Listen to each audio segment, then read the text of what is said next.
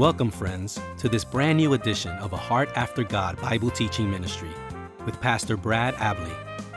We're delighted that you've joined us today, and we've already been praying for you, that you would meet the Lord in a fresh, new way.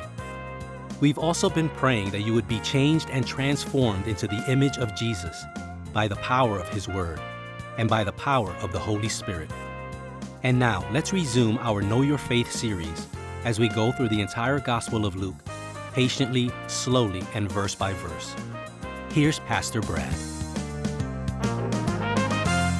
Well, very warm greetings to you, my dear friends. This is Pastor Brad Abley with the Heart After God Bible Teaching Ministry, a ministry that is designed to take you deeper into the Word of God and to stir within all of us a greater heart after God. Well, we are in today's message is part 46 of our wonderful series called the Know Your Faith series. And my friends, I just think that is just a very appropriate title for the series, because what could be more important for the believer in Jesus Christ or those who are investigating becoming a Christian than to know the faith that was once and for all handed down to all of us.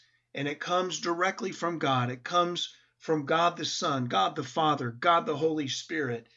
And it affects and changes everything presently and eternally as well. So today's message will come from Luke chapter 7, and we're going to look at verses 18 through 23. And the title of this message is A Sober Lesson to Learn and to Live By. A sober lesson to learn and to live by. Luke chapter 7 and verses 18 through 23. Well, let's pray before we get into the Word, before we open up the Word, and let's look to the Holy Spirit, who is our master teacher. Well, Father, we come before you in the name of Jesus, and we pray now that you, Holy Spirit, would open our hearts, open our eyes, open our ears to see and hear and receive all that you have for us, and not to miss a thing. We need you, Holy Spirit. And let the result of this time glorify the Father and the Son. Let it deepen your church. Let it result in the salvation of many. Let it result in, as you give me time to pray at the end of the message, let it result in much prayer being answered. More than anything, may it be that the Father and the Son be glorified today. In Jesus' name, amen and amen. A sober lesson to learn and to live by. Luke chapter 17, beginning in verse 18. Well, the disciples of John reported to him, that is John the Baptist, about all these things that Jesus was doing. Now, he's referring immediately, he's referring in a broad context to all that Jesus has done, of course, but immediately he certainly is referring to the centurion's slave who was on the verge of death, and Jesus healed him. And he is that's in Luke chapter 7, verses 1 through 10. And then he is referring to verses 11 through 17, where there was a dead man that Jesus raised. And so the disciples of John were familiar with all these things, and they're letting John know about what's happening. Well, John the Baptist was put in prison, and this we can read about that in Luke chapter 3. He was preaching about the immorality of Herod, and for that, Herod had him thrown in prison.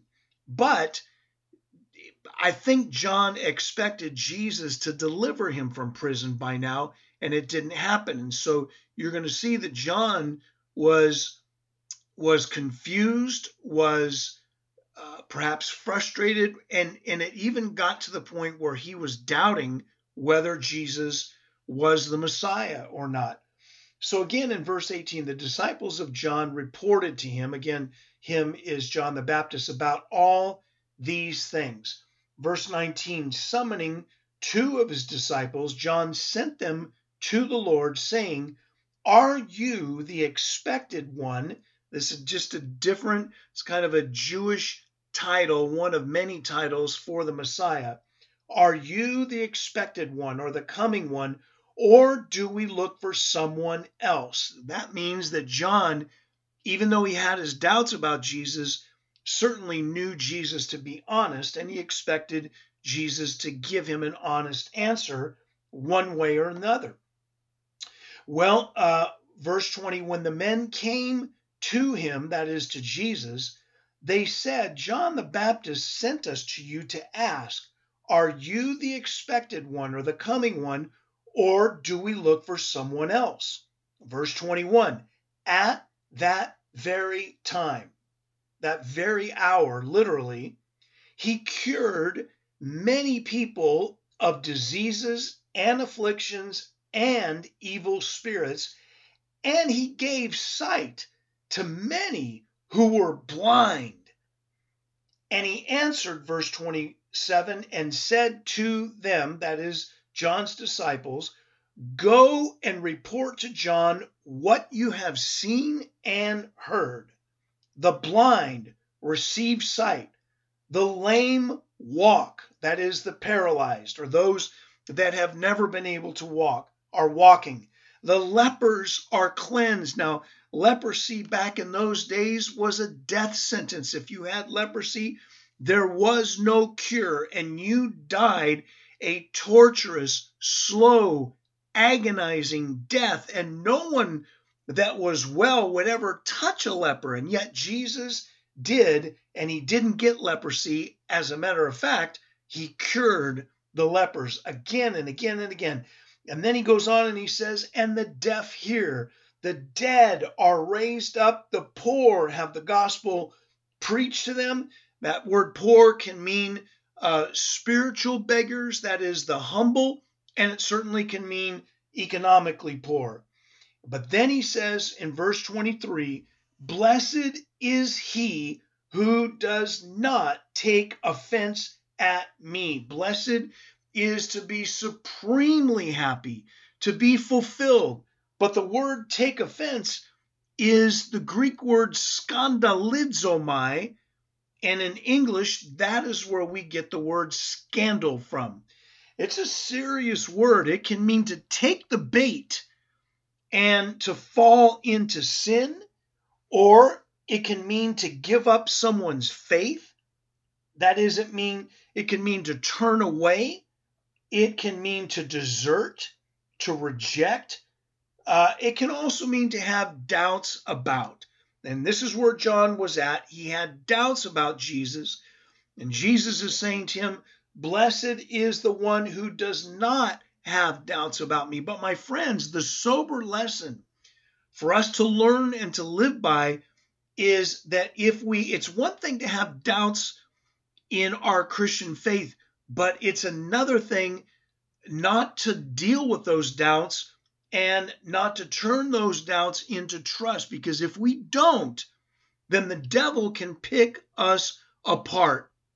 And it is vital that we settle the reality, the truth that Jesus is who he says he is. He will do what he says he will do. He is faithful. He is perfect. He never fails. He never makes mistakes whatsoever. And so in these verses that we just read, we find something extremely important from the Word of God about wrong expectations. And I'm going to explain that as we move through this message, and a wrong understanding of Scripture, which leads to wrong expectations in and from us to God. John was expecting something different. What was it that he was expecting? Well, the common messianic expectation among the Jews at the time is that in the first coming of the Messiah, he would overcome the Roman government, he would conquer the Roman government, and that Israel would then be the leading nation among all the nations. And the coming of the Messiah would bring in present and eternal peace, no more wars, and all these things. And so John, the Jews expected, is even Jesus' own disciples expected that. What they did not understand from Scripture, and Jesus is teaching them, is that his first coming was to redeem men from sin. That is, through his crucifixion, death, burial, and resurrection, Jesus would conquer the enemy of sin, not the enemy of Rome, because it does no good to bring in the kingdom if men are not repentant and if men are still in their sins. And that is that's the primary message that Jesus had, is repent, for the kingdom of God has arrived. And if you don't repent, then on the day of judgment, you have no ability to get to heaven. There's no forgiveness for your sins. Well, because this didn't happen, because Jesus had not destroyed the Roman government, and because there were many that were following him, but not everybody was following him.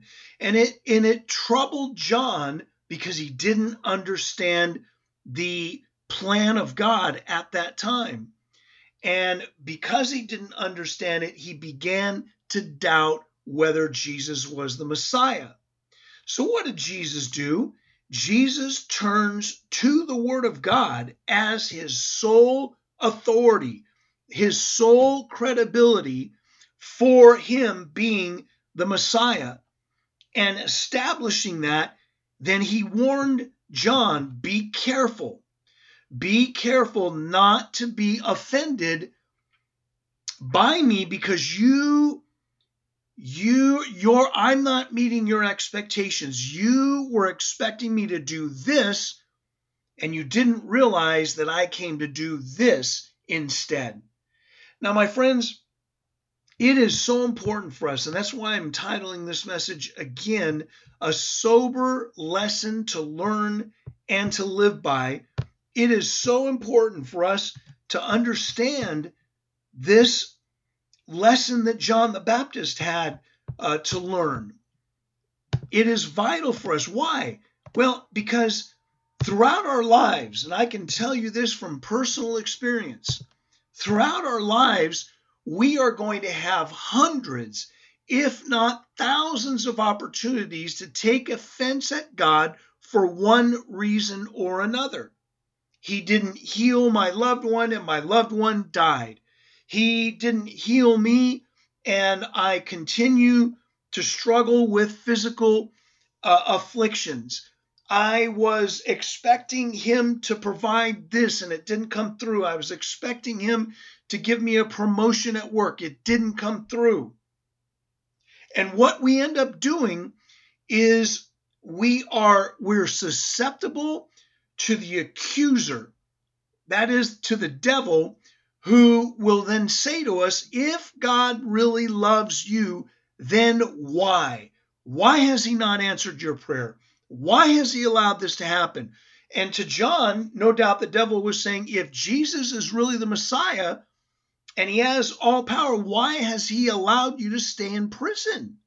Why has he not let you out of prison? Because he had not. And that would have been yet another reason that John was doubting Jesus and coming close to being offended by him. And so, my friends, there are hundreds. It's different for every believer, but there can be hundreds or thousands of opportunities for us to take offense at God for one reason or another. And we cannot and we must not do this. Remember, instead, we are to walk by faith and not by sight. 2 Corinthians chapter 5, verse 7.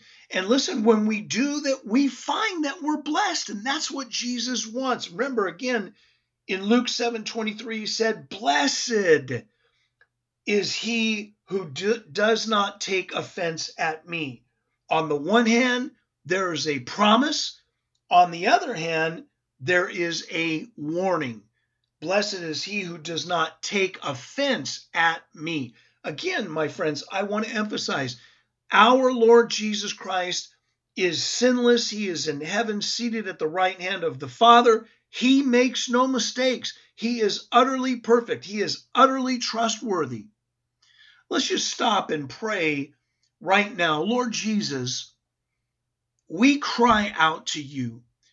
When we're tempted to question you or doubt you, or when we're tempted to become offended by you, help us to stop and yield to you by faith and say, Lord, I don't understand this. It didn't go my way, but I choose by faith to trust you, period. And I'm not going to be led by my emotions. I'm not going to be led by circumstances, because you are the only truly faithful one in existence.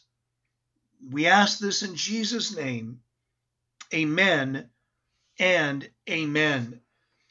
One commentator that I turn to often for the Gospel of Luke, his name is Darrell Bock.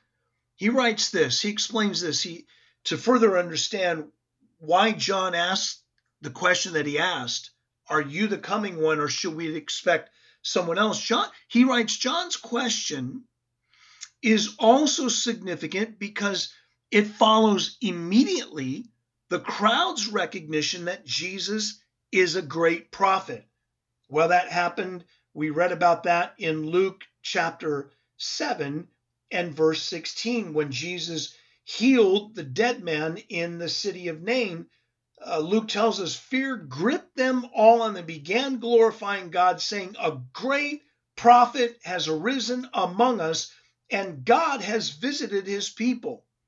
Well, no question, Jesus was a prophet, but he was and is a whole lot more than a prophet. He is God the Son. He is the Messiah. He is the Savior of the world. Now, when John the Baptist asked Jesus if he is the one to come, the question implies an inadequacy of the popular perception of Jesus. And Bock writes, popular perceptions are often wrong. And in the case of Jesus, they are also short of the mark. Now, there's yet more to this matter that I think we really need to carefully consider and apply to our own lives. Again, why did John ask this question? Well, I've already mentioned first, John was in prison according to Matthew 11:2. And again, he expected that Jesus would get him out of prison, that Jesus would destroy the Roman government and take over the Jewish religion as the Messiah. And yet, though he was such a righteous man, Jesus left John in prison.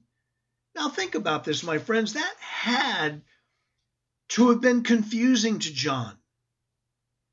Again, as I mentioned a little bit earlier, John was aware that Jesus didn't have the kind of large following that John would have expected of the Messiah, and many didn't believe in him, and the religious leaders rejected him. Listen, on a different note, we should recall that even Jesus' own disciples, after his resurrection, still expected the kingdom to come in its fullness politically, militarily, economically, and spiritually. They said, Lord, is it at this time that you're restoring the kingdom to Israel? And what did Jesus say? It's not for you to know the times or the seasons which the Father has fixed by his own authority, but you shall be my witnesses both in Jerusalem and in Judea and in Samaria and to the uttermost parts of the earth.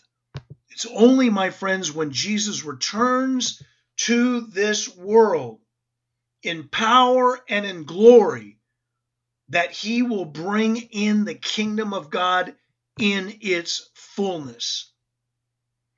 So what we find here is John being discouraged, right? Well, again, there's so much for us to there's so much for us to learn and to apply in this situation, because we also go through those times of doubt and difficulty. And that's why, again, I'm titling this message, A Sober Lesson to Learn and to Live By. I quoted Darrell Bock a little bit earlier. He writes this: even the best of God's servants need reassurance from time to time. That's so true. Warren Wiersbe, another commentator that I love and benefit greatly, he points out that it isn't unusual for great spiritual leaders and giants to have their days of doubt and uncertainty. Moses was ready to quit on one occasion in Numbers 11. Elijah was ready to quit, 1 Kings 19. Jeremiah wanted to quit, Jeremiah chapter 20. And Paul often knew the meaning of despair. You can read about that in 2 Corinthians 1 and 2 Corinthians chapter 4. But Warren Wiersbe also writes this. He says, there's a difference between doubt and unbelief. Doubt, he writes, is a matter of the mind. We can't understand what God is doing or why he's doing it sometimes. But unbelief is a matter of the will. We refuse to believe God's word and obey what he tells us to do. Oswald Chambers, who wrote the devotional called My Utmost for His Highest, writes this: doubt is not always a sign that a man is wrong. It may be a sign that he's thinking. But you see, my friends, we don't want to stay in doubt. We acknowledge the doubt, but we go to the Lord to move from doubt to faith, to move from questioning to trust. Now, Wiersbe goes on and he says, in John's case, his question was not born of willful unbelief, but of doubt that came about because of physical and emotional strain. You and I can look back at the ministry of Jesus and we can understand what he was doing, but you see, John didn't have that advantage. John announced judgment, but Jesus was doing deeds of love and mercy. And so John was perplexed about God's plan and his own place in it. But Wiersbe ends this comment by saying, let's not judge him harshly, for even the prophets were perplexed about some of the things that they themselves wrote about. And the reference there is 1 Peter chapter 1, verses 10 through 12. Do you see, my friends, there's so much for us to learn. There's so much for us to learn. This passage is indeed a sober lesson to learn and to live by. And so when none of these things happened that John was expecting, naturally he began to question whether Jesus was indeed the Messiah. And so what does Jesus do? Jesus says to him, and what Jesus is doing is he quotes the Old Testament prophecies about what the Messiah would do when he came. What does he say? The blind receive sight. That's right out of Isaiah 35, verses 5 and 6. The lame walk, the lepers are cleansed. No one ever had done that before him, while he was ministering, or since then. The deaf hear, the dead are raised, the poor have the gospel preached to them. Isaiah 61 and Isaiah 29, 18 through 19. In other words, what Jesus is saying, there's also Isaiah 42, 6 through 7. What Jesus is saying is that everything that was prophesied of the coming of the Messiah, he has fulfilled. That is why people could know that he was and is the true Messiah. And also, this was not the time for judgment. For God so loved the world that he gave his only unique Son, that whoever believes in him would not perish but have everlasting life. For God did not send the Son into the world to judge the world, but that the world be saved through him. Now, in referring to the promises of Scripture about the Messiah for his own credibility, that points to us the deep absolute authority that Jesus had and recognized for the holy Word of God. And my friends, that is the kind of reverence that we must have for the Word of God as well. That is the lesson that we must learn. Well, I want to give an opportunity for anybody that is listening to this broadcast right now to receive the Savior of the world, his life, his cleansing blood, and the eternal life that he offers to you and to me. And it's only a prayer away. And it's simple, but you have to mean it in your heart. I'm going to pray right now with you, but I want you to pray with me and ask Jesus to be your Lord and Savior. These words: Lord Jesus Christ. Pray with me. Lord Jesus Christ, I surrender my life to you. I need you, Lord Jesus. Cleanse me of my sin. Forgive me of my sin. Make me a brand new person. And I will live for you, and I will serve you all the days of my life. Thank you, Jesus, that you have heard my prayer. And thank you, Jesus, that you have now given me eternal life. Father, now I pray for them. Bless them, keep them, protect them from the evil one all the days of their lives. And for those who are already saved, well, for the whole audience, I'm asking, Lord Jesus, that you would confirm the preaching of the word with signs and wonders following. That you now, through this message, would continue to do what you've already been doing. Lord, give the blind sight. Cause those that can't walk to be raised up and walk. Let anybody with sickness and disease be healed. Those who are bound up by demons, liberated and set free. Those who are deaf, let them hear. Raise the dead. Glorify your name, Lord Jesus, because nothing is impossible with you. Provide financially, naturally, and supernaturally. Reconcile marriages. Reconcile people who are at odds with each other. And we give you the glory. And now may the grace of our Lord Jesus Christ and the love of God the Father and the fellowship of the Holy Spirit be with you all. God bless you. Thank you, Pastor Brad, for this outstanding message and time of ministry. Friends, Pastor Brad and his wife Maureen need a prayer team. Would you kindly consider praying for them on a daily basis? Thank you for your partnership. If you've been blessed by this ministry, please tell others about it. If you would like to partner with him financially, please go to his website at bradabley.com. You can also check out his 2 devotionals and his commentaries on Amazon.com. Until next time, we pray that our Lord stir you daily to have a greater heart after him in every way.